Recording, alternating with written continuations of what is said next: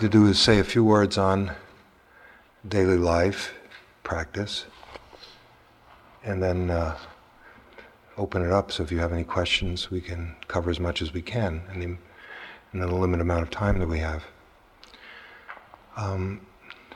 If you can think back to Friday night a week ago, which may seem like 1,000 years ago,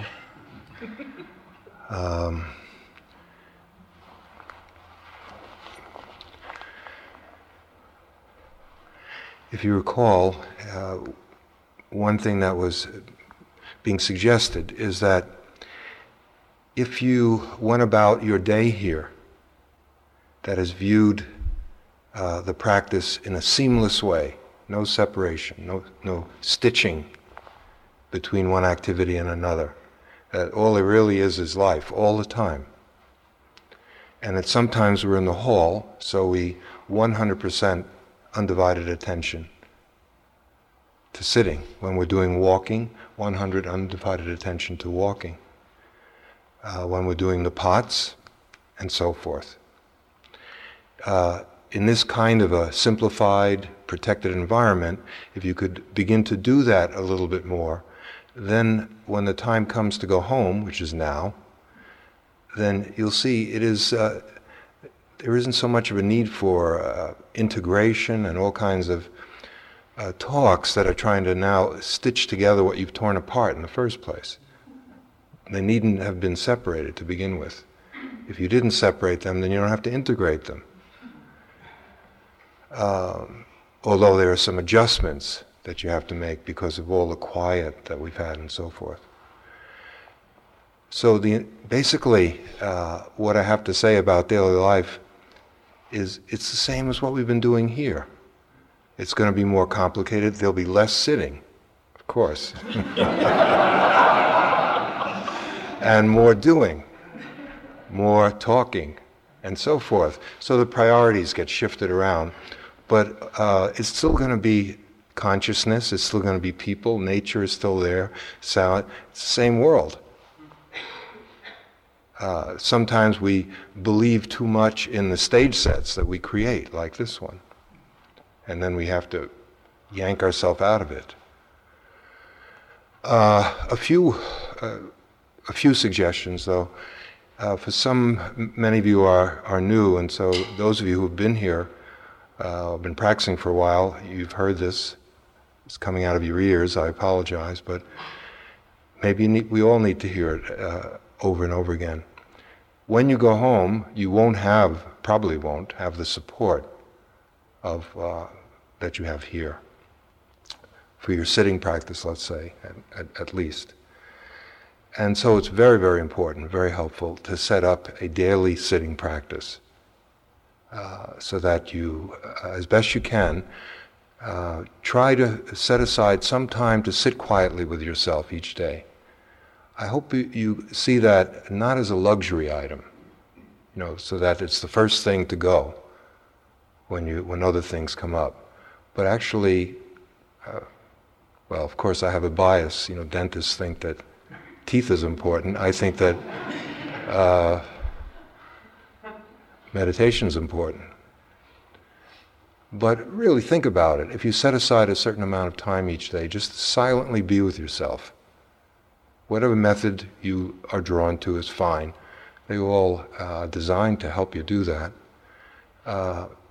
And then spring into action. Do what you have to do. But before that, there's something I've noticed over the years. A precaution that I would suggest. We're very consumer-minded. It's a consumer-mad culture. We're just consuming all over the place, including this. If you were really drawn to this practice, in other words, you find that this practice is appropriate for you, it may not be forever, but for right now, you found that you're really drawn to this insight meditation, we'll call it that, some version of it, then for goodness sakes, don't go running around trying every conceivable workshop, teacher, practice group, and all the rest of it. you're never going to get water. You know, there's an old ancient teaching, if you want water, you have to dig a hole in one place. In Cambridge, if you look at the bulletin boards, you just have endless workshops, training programs, retreats, classes, and all these smiling faces of teachers, you know, just all piled on top of each other. Whoever got there late puts their face on top of the one before. And people's minds have become like that, like bulletin board mind, because they have it all inside. And so if you found something that you think works, even if it's not forever, simplify your life. Just give yourself over to it and really do it. On the other hand, if you haven't, don't assume that you're not cut out for meditation. You've tried, and we're all survivors, right? We got here to the finish line. But perhaps this isn't your practice. That, you know, it does happen. No practice is for everyone. Don't conclude that meditation is not for you. There are many forms of meditation that are suitable for different temperaments. There are many traditions and no tradition and so forth. But if you have some reservations, don't feel that affinity, that it isn't a path with heart for you, that you really haven't connected with it. Then shop. Then go to those bulletin boards and try them out until you find one that, it's obvious when you find a path that's right for you, isn't it? I mean, those of you who have been doing this for a while. So get a daily sitting practice. A few simple suggestions. Again, it's a lot of what we've been saying all week, but I'm just going to remind you. The breath can be very, very helpful, not only on the cushion, but keeping the breath in mind throughout the day can help keep you awake. It can help keep you in the moment. It can also calm you down and give you energy. There's so many times during the day which are kind of dead time, in quotes, where we're between things, we're waiting. There's a lot of it, small moments when you can be with the breathing. We had some training this morning. Okay, yeah. But how did you do? It seemed we have a choice. Sometimes things don't go according to schedule. If you notice, it's not just here. In life, things happen. And you had a choice. You could wait and breathe and be with your impatience, if you had impatience. Hearing your mind, what's taking them so long? What, do they go to Scotland to get the oats? I mean, just some oatmeal, that's all I want. I could have been upstairs, could have made a phone call home, you know, just all the different things the mind goes. So you have a choice of breathing and being with what's happening or becoming a nervous wreck. You know how you handle it this morning, right? But I think, you know, we could feel what was going on for some of you. So practice is in those periods. That's practice. Life doesn't always go according to schedule. And there's a lot of time spent waiting for someone to fill out a bill when you purchase something, waiting for a train, waiting for an elevator, waiting for a friend, and so forth. During those moments, just being present, you don't have to close your eyes and look as if you're a big meditator. Just, you're experiencing the breathing. The beauty of the breathing is that it's always there. And so wherever you go, the breath is there and can be used. It's portable. And you can turn to it, and that can help you stay awake wherever you are. Now, sometimes you can use the breath in almost an exclusive way, as we've done here. Let's say you're waiting for a train, and you have 20 minutes or so. And you can sit on a bench, and most of your attention can be on the breathing, and you can really calm down and become quite clear. You need a little bit of attention to notice when the train arrives, you know. Okay. At other times, the activity calls for your full attention. Someone's speaking to you, you're driving, so don't get absorbed in the breathing at those moments. Rather, let the breath be an adjunct, kind of a help you If it does, and everyone varies on this. Some people benefit immensely from keeping the breath in mind a lot throughout the day. Some people less, some not at all. The main thing, of course, is to be mindful. And if the breathing, conscious breathing, helps you be mindful, then use it. Okay. In a nutshell, the principle is something like this. You, in the morning, you say wash up, and it's a good time to sit, and you sit. How long? I don't know. That's going to be up to you. At first, people fit sitting in around their schedule. You know, you have an ongoing life, and then you come back from here, and you try to tuck it in here, tuck it in there. But as the practice starts to develop, you start to rearrange your life and your schedule to make sure you protect the sitting. But that's something for you to decide. That's only when you really see how valuable it is. Not because we said so, but because you see it in your own life. Then I think quite naturally you'll want to protect it. So you have an ongoing sitting practice, perhaps in the evening again. Wonderful. From time to time, I'm assuming that many of you don't live near meditation centers, because most people don't. Certainly come back and do retreats at retreat places like this or other retreat places. If you're isolated, set aside maybe a morning a week or an afternoon a week for mindfulness. Just disconnect your phone. Just don't do anything else, and set up a little schedule for yourself that's realistic. And just practice. Just do sitting and walking for 3 hours, 2 hours, whatever it is. You'll see it makes a difference. If there are a few people who live near you, sit together once a week. Now, another point that's, I think, really important has to do with the precepts. Whether you took the precepts or not, I don't feel is all that important. To me, the precepts are so obvious, it's not particularly Buddhist. What? To not kill, to not lie, to not steal, to not misuse sexual energy, to not, what are the other ones? Cloud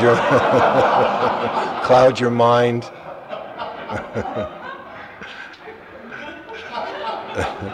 Especially you. What? Yeah. Is that particularly Buddhist? I mean, it's just sanity. It's just civilization. So if you don't want to take the precepts, don't, but follow them anyway. In our practice, the precepts are not meant to be edicts or commandments that you follow because some authority told you. It's not coming down from higher headquarters. It's a guide for you to practice, and it's really another way to practice mindfulness and wisdom. It's to protect us. Our, in quotes, natural tendencies are such that we get ourselves into a lot of trouble. We hurt each other a lot. As the human race, we don't know how to live together. That's painfully obvious. And we need help. That's why the precepts are there. If if our ethical development were much more stable, why would we need precepts? We would just be kind. Basically, it all amounts to that. Okay? But we're not. We're very easily sucked into things and do all kinds of stupid things, and we hurt each other a lot. So the precepts not only protects us from actions that then bring pain to us, but it also, of course, protects all those people who are in our life who will suffer because we don't know how to act. So mindfulness is very important here, because unless you pay attention, that's what I mean, it's not just obedience. The precepts are sort of guidelines pointing to ways to be alert, to notice the significance of what you're doing. So you have to pay attention in daily life. It's not mechanical. It's quite a practice. You have to notice the implications of what you're saying and what you're doing. You have to hear yourself. And that's an ongoing lifetime learning that goes on. In this sense, the practice is really about looking and listening and learning. In other words, you pay attention and you're willing to learn, And the great teacher is life itself. Life is constantly teaching us, and we have to receive the teachings. So self-knowledge is inescapable, but that's how you learn. You learn by doing foolish things. Wisdom grows out of the foolishness. So we need foolishness. If you want to be wise, how can we get there unless we make fools out of ourselves? Okay. I'm a little delirious from the whole week of... Okay. So soon, the retreat will be over, and it's time to exhale the retreat.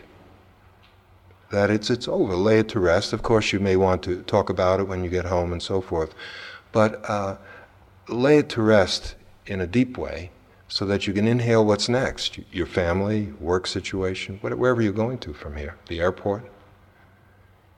And the practice is constantly doing that. You wake up and you do sitting, pour your whole being into it. Give yourself over to the sitting. When the sitting ends and it's time for breakfast, give yourself over to breakfast. When breakfast ends and it's time to get into your car and drive to work, give yourself over to that. So that it's all day long you're exhaling and inhaling. You're fully acting wholeheartedly and then letting it go. And then fully acting and wholeheartedly and then letting it go. It's a wonderful way to live. It just means it's an encouragement to be as alive as you can from moment to moment. And of course, most of the time we fall into unawareness. We don't remember to practice. The instructions are not complicated, it's just we forget to do them so much. All of us do. Okay, you've been unaware for the last 5 hours, you just start over again. And the teaching of the way it is that you've been hearing a lot for these 10 days, that is so much of the emphasis in our practice is on being with what is. How is it right now? Factually, actually, how is it? And then the mind is always how it should be, how it used to be, how it might be. And that gap is often suffering. So more and more, start being attuned to how it is for you. For example, soon you'll be leaving here. Some of you will be getting into cars. We'll all probably be getting into cars. Some will be driving home, those of us in the Boston area. Some of you will be driving to an airport or a bus terminal or wherever. You may notice that as you leave the center, let's say you're driving, as you leave the center, as the mileage starts ticking off, more and more miles, the samadhi mileage starts going negatively. It starts going worse and worse and worse. So the closer you get to Boston, the less of your hard-earned samadhi that you have. And then you get angry, sort of like, that was a complete waste of time, all that hard work, and now it's all out of the window. It's not quite true. It doesn't go that way. But here's the point. If you are in the midst of your experience and you just watch your samadhi just starting to fall away, and that's what is, right? Fine, beautiful practice. Do you know what I'm trying to say? Okay. It's like when you want a good sitting. People will come into interviews. I'm not having a good sitting. But if the sitting is restless, and you're angry, or you're frightened, or you're lonely, but you're right there with it, that's good practice. We tend to think that a result, I have to be peaceful and calm. If I get that, then it's good practice. Anyone can be okay when that happens. That's not much of an achievement. It's when you're miserable that it counts, that you can really be right there with it. And so what if you wasted 10 days here?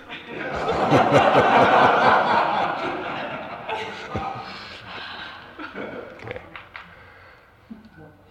So, the details are endless. We don't have time for them. The principles are really simple. If you're in a relationship, pay attention. Learn how to listen. Hear what comes out of your mouth.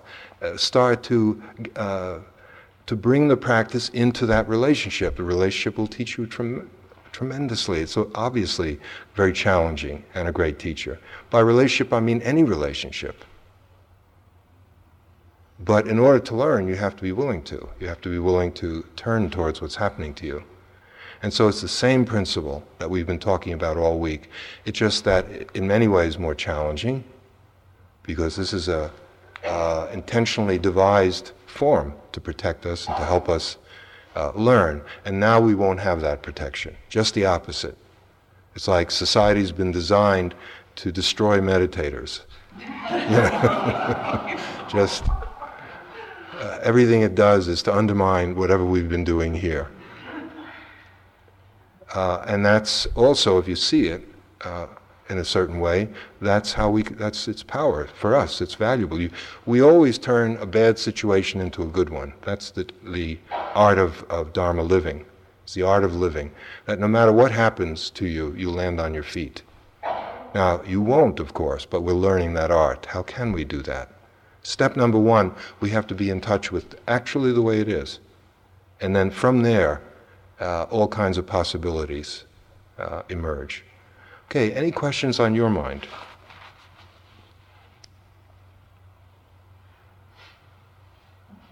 Please. You were saying that it looks like society undermines what we do here. And I think of what we do here as undermining what goes on in society. Okay. Okay, if you have more of a political bent, that's a good way to... Okay. Yeah. A couple questions. One, very practical. What's a good way to time your sits? How what? What's a good way to time your sits? Because I find that when I, have a clock and I'm a glancer, Yeah. it messes with my samadhi. And secondly... Well, wait, one question at a time, please. The ancient way was to use incense to time it, so when the stick of incense burns down. But you're going to need something, so that I can't think of too many things. Let's say you use a timer, okay, and your tendency is to peak, yeah. But I mean, an alarm would go off, right? No, just a regular clock. Well, why not get an alarm then? Then you don't have to peak. So the sound of the beep, beep, beep, beep is not a good sound. So then get what clock that doesn't do beep, beep, beep, beep, beep, beep.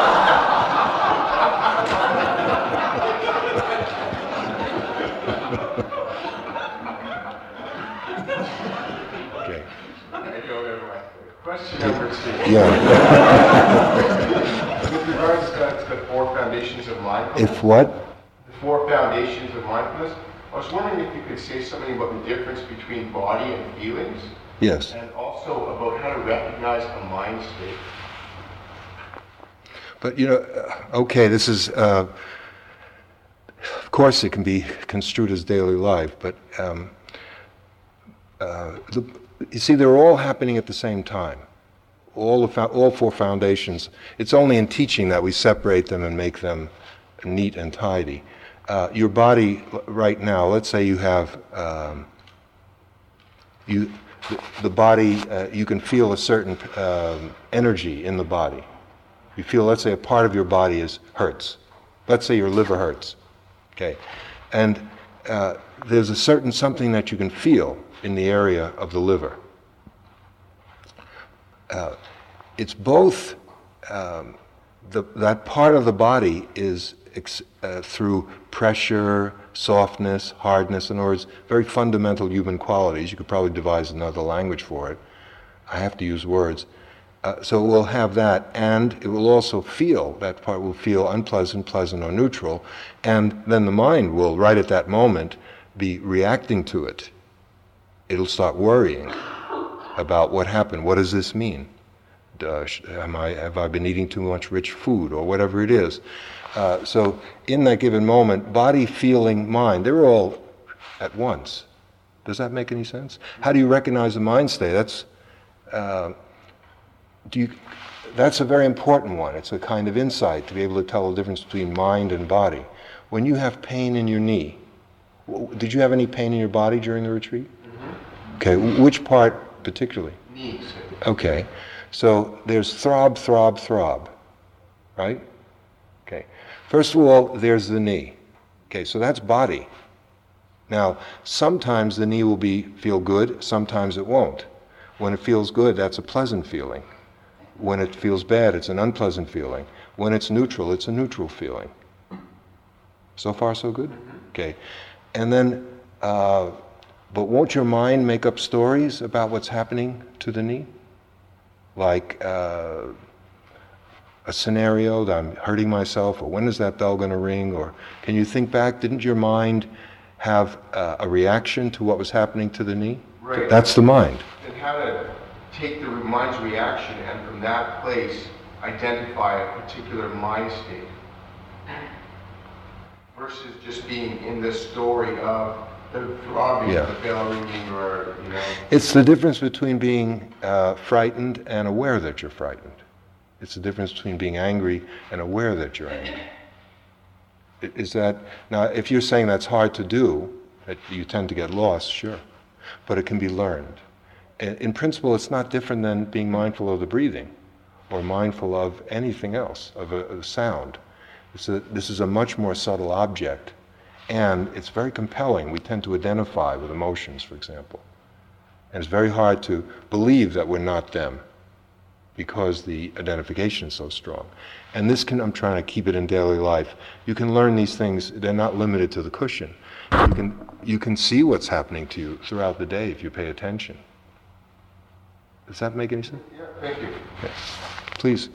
How practical is it, for example, say you're home reading the newspaper, to really try to be aware that you're reading the newspaper? No, just read. Just read, yeah. When it's time to fill out your income tax, just fill out your income tax. That means you have to use thinking. Then really use thinking. But people will do income tax and they don't like to do it, let's say, so part of their mind is on what they're going to do after they finish filling out the form. I'm thinking myself. I hate it. Yeah. You say there's not a difference between reading fully and being aware that you're reading. There is a subtle difference, sure. But what I'm getting at is, as long as the particular, let's say if it's reading that you're doing, that you're right there with the reading and you're not distracted. Yeah. It's a very good question you're asking. It's quite tricky. For example, Anagarika Munindra, who's an Indian teacher who's taught many of us here, when he first came from India, he had never been to a movie. And I had both the joy and hilarity and of going with him to his first movie, myself and a few other people. And he went in, it was the first time he'd ever seen it, and he came out and he was confused. He was saying, like, what's all the fuss? Why do people like this? So, well, what do you mean? He said, well, all it was for him was sitting in a dark room, you know, with something flashed on the screen. He was totally aware that he was in a chair. In other words, he was so following this practice that the illusion that film is designed to create didn't work. There's more to it. There's more to it. About 6 months or so later, we went to another movie together. This was a war film. Okay, and we were watching this war film, and something about World War II, and we came out, and Munindra was very sad. And we said, what's wrong? And he said, like, oh, those poor people, you know, they all got killed and all that suffering and all that. I said, Munindra, it was just a movie. You know, he had finally... the culture had succeeded in sucking him in.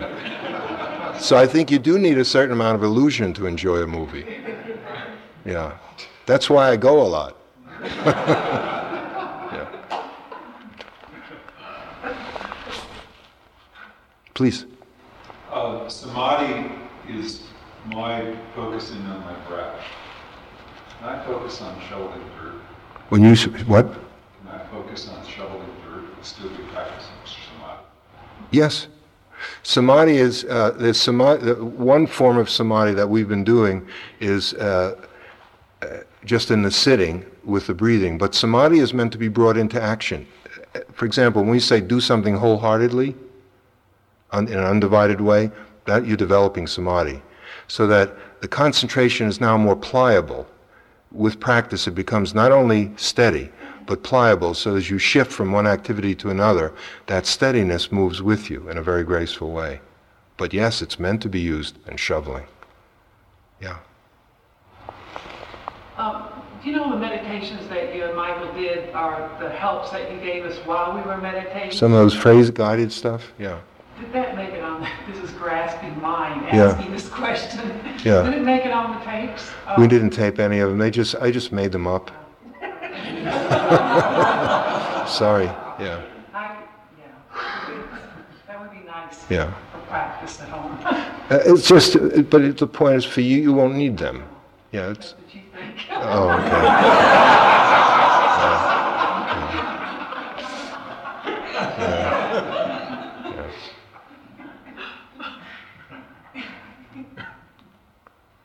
Please. There's a technique for developing loving kindness. Mm-hmm. Metta. Yes. Concentration. Is there a technique for discipline? Maybe a certain. All the techniques need discipline. Or is there a certain, a certain developing? The military. Join the army. You already did that. He's been in the Air Corps. Personal joke. In order to do any of these methods,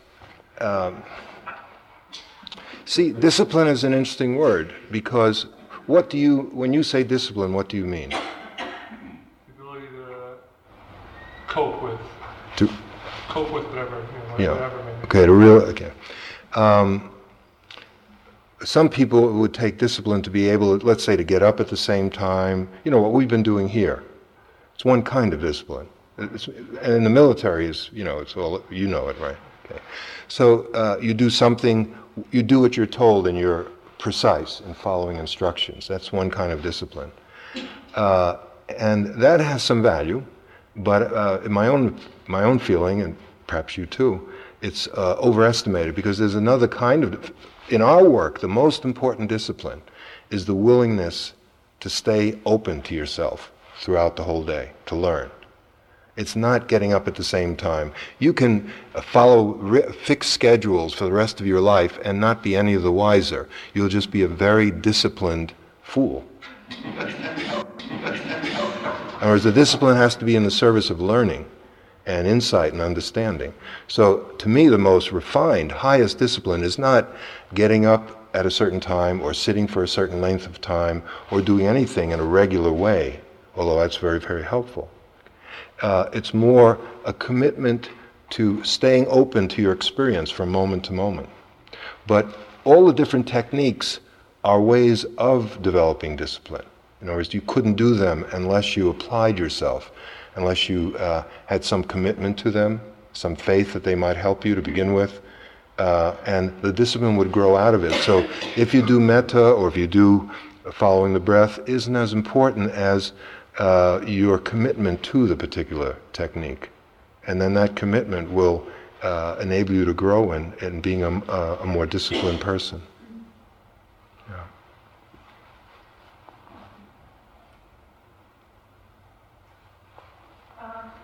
Yesterday I had kind of an interesting experience. I was doing walking meditation and focusing on my steps.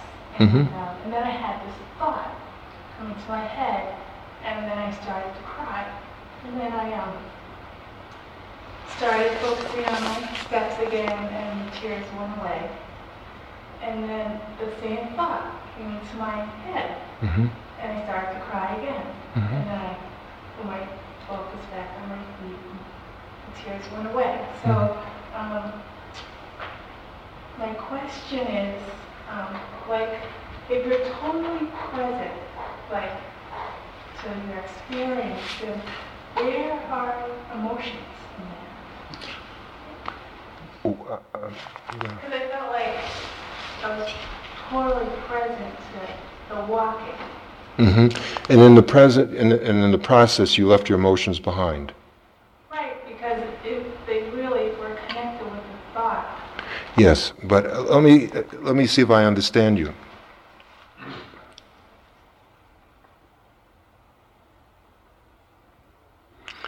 See, there are a number of things you could have done.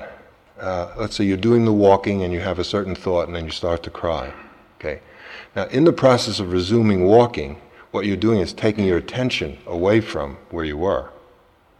And you're becoming absorbed in walking again. So in the process of becoming, it's something like this. A child is mischievous, right? Naughty.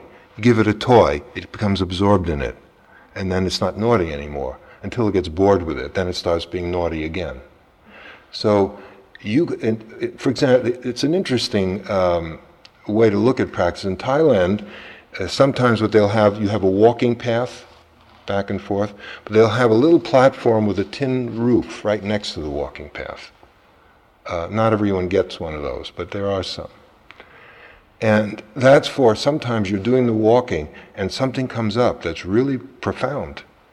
Stop walking, and they don't even want you to interrupt it or short circuit what's going on by climbing up to where you live. It's on the second story. They're raised because of the rainy season.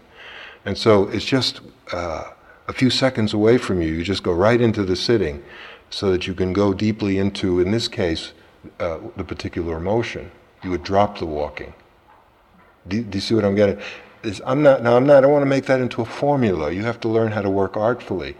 But what you did sounds like, but it's like by switching to the walking, you took the energy out of what was happening, and you became absorbed in the walking, and then of course the other started to lose its power. That's you can become so absorbed in whatever object that you can undergo an operation, and it's like an anesthetic. There was a recorded case in one French medical journal. During World War II, there was an Indian who was in Paris who had an emergency appendectomy operation, and there was no anesthesia. So he said, how long will this operation take? And they told him about a half an hour. He took a picture of his guru, and he used that to become absorbed. Doesn't have to be the breath. And he went completely into a very deep state of samadhi. And the operation took less time, and he was still out. And he was still very, very concentrated. Now that's so that what you're doing is you become absorbed in something else. So you're not in touch with the physical pain or the emotional pain, and then it kind of wears out. Do you see what I'm getting at? Yeah. You know, one thing the Buddha did, he had a principle that he put into effect. Like any time, this is in regard to fear. We didn't cover this the other evening. Any time he came upon any strong fear, he would not change his posture. In other words, he would continue to meditate on that fear in whatever posture he was in. If he was walking, he would continue to stay with it. It's a little different twist on this. Probably not so much walking, but if he was standing or lying down, because he didn't want to change the posture, because in the process he might have short-circuited it. So he'd continue doing whatever it was he was doing in order to penetrate deeply into it. Yeah. Continue that thought. Penetrate deeply into it, and then what? Find out. What it is. No, let life teach you. Find out what that means. In other words, you're going to see into the nature of what it is. I'm missing that piece. If I were in this person's, when Yeah. that experience happened to me, Yeah. I went to that weeping and just stayed there. Mm-hmm. And what happened? It finished. Yeah. So it's impermanent. Yes, I recognized I was weeping. Yeah. And I started watching it again. It was over. Okay, no, fine. But look, if you view it from the point of view of practice, when I say go deeply into, it means you see more clearly that it's impermanent and that it lacks self. Then that would free you from the attachment to it and enable you to go deeper inside. This is an interior journey. It's not only, but right now we're caught on the surface of consciousness because we get so caught in all these things, like and dislike. Okay, so as you are able to observe something and you go deeply into it, you see its true nature. And now, if you want to understand it on its content level, which I sense that you do, that's more of a psychotherapeutic mode. Not also valuable, but also you learn about it in this too. It's not that we don't want to learn these things. You learn a lot that people would call psychotherapy in doing this practice too, don't you? I mean, it just comes. Don't you get just an ordinary sense, begin to understand certain of your motives and why you're doing things, and etc. So that's part of the practice. But insight meditation has a much more specific meaning. In addition to whatever else you learn about yourself, self-knowledge, it's a seeing into the nature of all formations. And you'd see that whatever that emotion was, it was impermanent and it lacked self, which would take you deeper into yourself. Now, if your goal is to be a well-adjusted see, there's a dimension to this why is this a spiritual path? It's not just psychological well-adjustment or to be a happier person, although that, of course, is very, very important. It's this, what is this stuff that we hear about? Enlightenment, about awakening? It's another dimension. Okay, if you're caught on all of your stuff, you're not going to taste that dimension because all the energy is caught there. So the penetration enables you to go deeper into what it was you were crying about or what your emotion was. Now, in the process, you can also learn what it is, but there's another kind of learning which most people are not interested in. Who cares if it's impermanent and it's not self? But if you're on this path, we're strange. We are interested in it. For one thing, that's exactly what keeps the illusion of a self alive. Now, maybe you don't want to let that illusion go. It's a free country. Whatever you want. Do you know what I'm trying to say? You don't have a look as, I don't feel we're connecting. That's right. Yeah. Let's try again. Are you elsewhere did it stimulate, this is for learning, did it stimulate you to start thinking about something else? No. Okay, so what's going on?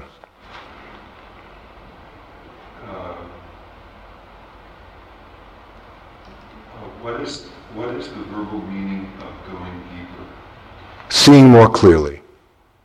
In my experience, this is my first,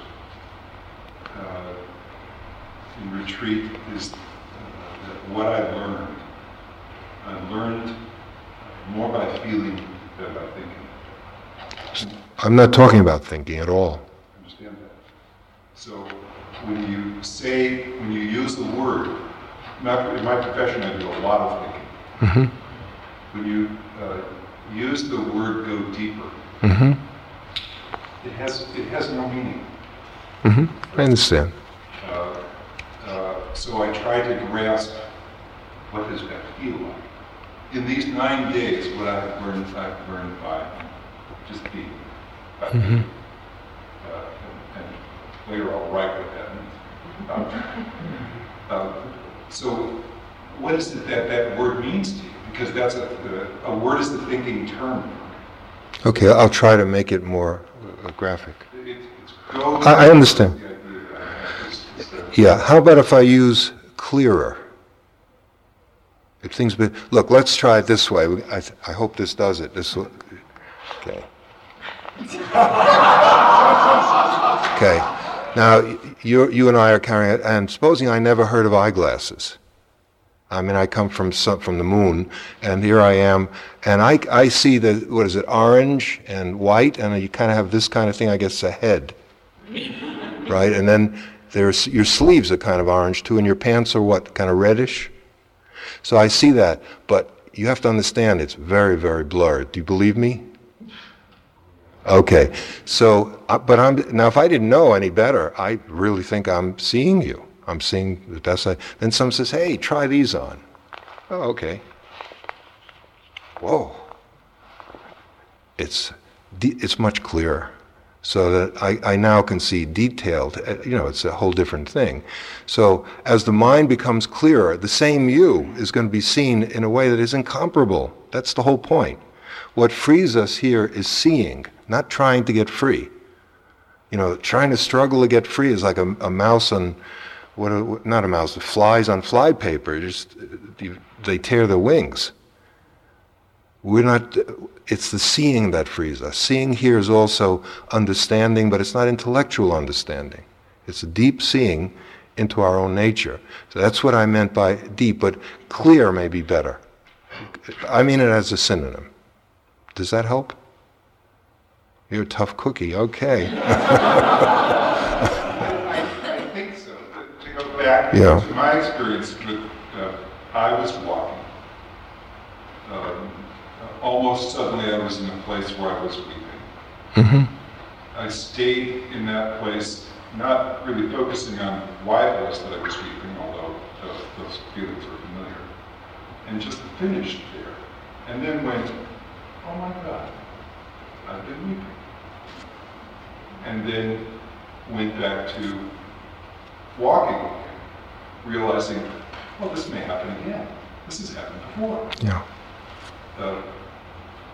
That's as close as I can get to what feels like the insight of the clarity that you're talking about, which is that this is really quite transient. It's very real, but it's quite transient.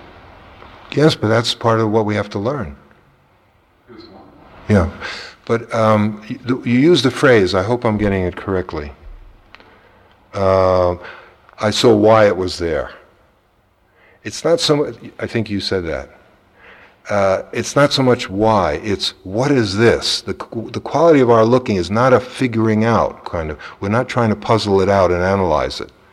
It's whatever that was, I'm not going to even name it. Obviously it was in your body too, right? And was there some idea first? Some notion first? Okay, whatever, something stimulated it, right? Something happened. Okay. It's there, all right? Okay. It doesn't, you'll have to find this out from your own practice. It didn't drop from the sky. Something came before it, which was a prelude to it coming there. But now it's there. That's enough. We don't need to know the rest. The practice is totally attending to what's there. Now, if you're very, very new and starting to practice, what you're attending to will be very different than somebody who's been practicing for 25 years. What they're going to see. It's the same. Do you see? That's what I meant by the eyeglasses. For one thing, the first kind of looking will have a lot of self in it. It'll be, I'm looking at me weeping. Whether you know it or not, there's an investment, an involvement, a concern, a liking, a disliking. With practice, it becomes very, very clear seeing. There's no, you're not seeing through the eyes of the past, which is basically who you are. You know, that's all in the brain. And when we look, we're seeing it through our conditioning, through what our life has been so far. The mind can become clear, and it can see with present eyes rather than yesterday's eyes. So that it's again, I think the image of the glass is the best I can do, and I'll just leave it at that. Yeah. What about daily life? Don't you have a daily life? I'm so sorry if you don't. You know, isn't there a phrase in the culture, get a life? Maybe it should be get a daily life. Maybe you're better off. I don't know if you don't have a daily life. What? You know what? See. Anything else? Please. The more I practice, the more I see that what I do to earn money is very silly.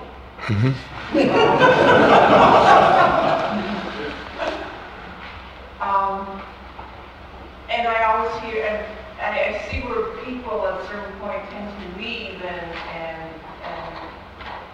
free centers or live other types of ways of living a life. So what kind of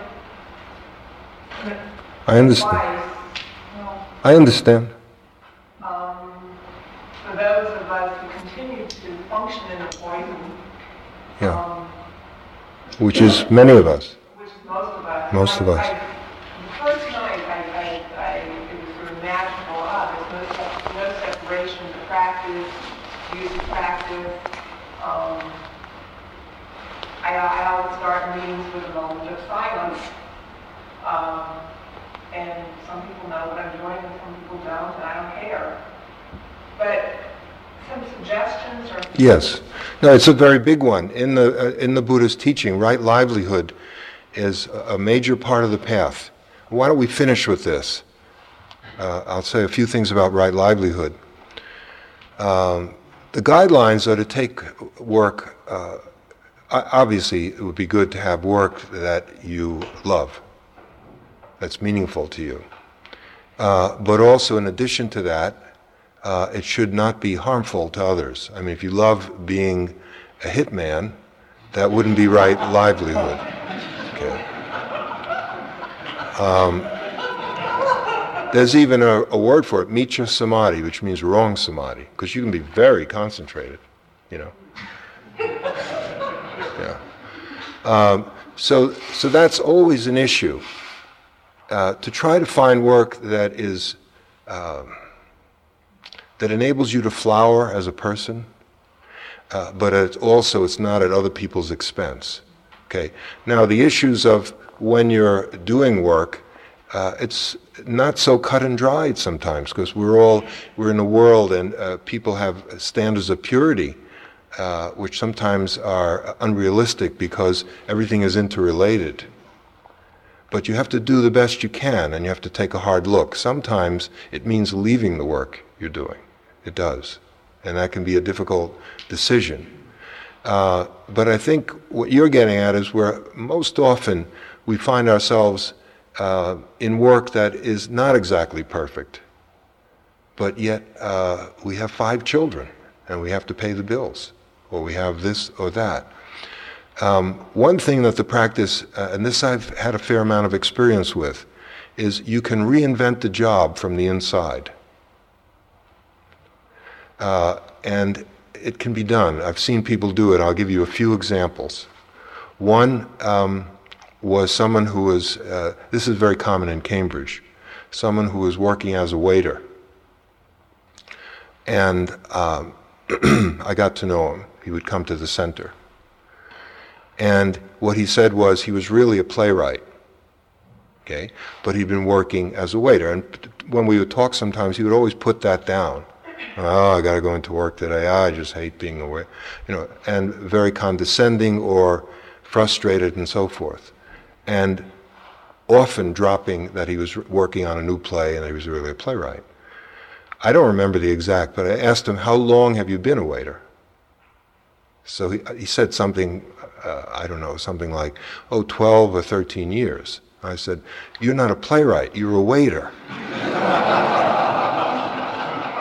Who likes to write plays. Okay. The point is, the way he was looking at it had all kinds of self in it. It had the self as the playwright, of course, is wonderful. It's an ideal. He had respect for it. Being a waiter was menial. He came from an educated background and so forth. So, through the practice, what he was able to do to make it shorter, he was able to begin to see that if he could look at the very same job but with fresh eyes, he could see that, for example, people come to eat, they're often lonely, and if you treat them in a nice way, greet them and are friendly and give them good service, you're actually helping them to feel better. Sometimes it's the most exciting time in the day. People will come to meet, good friends or couples or whatever it is. So it actually can be quite a useful job. But it requires letting go of this comparative frame of reference that you've gotten from society, but that you've taken on, and which you're suffering very much as a result, because you've made self out of being a waiter. And since you don't value being a waiter, then it's a low estimation. If you were a playwright, then you'd be up here. But it'll go on for the rest of your life. They love your play, you're up here. It gets panned, you're down there. Okay. So and also one person, same thing with driving a cab. Very same thing. Another person, this is a story that I think is quite remarkable, was a labor organizer, and he came to the center very, very depressed. He was a communist, a socialist, a Marxist. He went through all the different shadings of it, and had been a labor organizer, and a successful one, for almost 20 years. And his job was based on getting workers worked up, angry, so that they could make demands on management, and then so part of his job, he had a lot of anger. This is him telling me this. I didn't know him. And he used that anger to help other people get angry, workers. So that was part of the fuel in order, that was his job. And he just hated it. And he was starting to meditate it, and he was getting very, very deeply into it. He still is. He's quite committed to it. And his whole character started to just decompose. I mean, happily for him. But then the implications of it is that, what do I do for work now? Because I can't. So then the question became, is the only way to be a labor organizer is to get people angry? And is that the only way to accomplish this? And it came out of a dialogue over actually many months. And what came out of it was a kind of Gandhian labor organizer. Is it possible to not discredit anyone, to have respect for management, to have respect for the workers, to objectively examine the conditions and see where there was need for improvement, whether it's salary or working conditions or health benefits, and to be able to present it to management without insulting them, to be able to talk to workers in such a way, in a sense, to re-educate them. And in order to do that, of course, he would have to change dramatically, which he was well on the way to doing. And he was able to do it. And I don't fully know where he is now, but there was one very successful negotiation that he completed where he said, in his words, he behaved like a gentleman and brought everyone to communicate back and forth, and the workers got what they wanted. And management, at least two of the people from management were so impressed that they wanted to know if they could come to the party that they had about when they signed the contract. So, I mean, this sounds like a Hollywood ending, I know. He's probably in prison now. I don't know what. He couldn't keep it up, just told him to do one more retreat. Okay.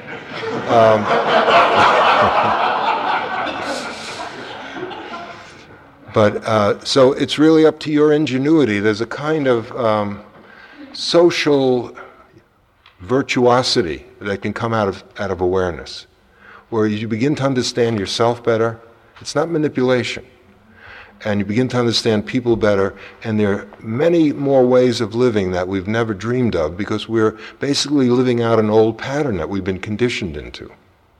And once you start weakening the condition, you make room, at least for the possibility of new ways of living. Whether you take advantage of that or not, it's up to each one of us. Okay, it's been a good week. I mean, I think we've all worked hard. I know we've all worked hard.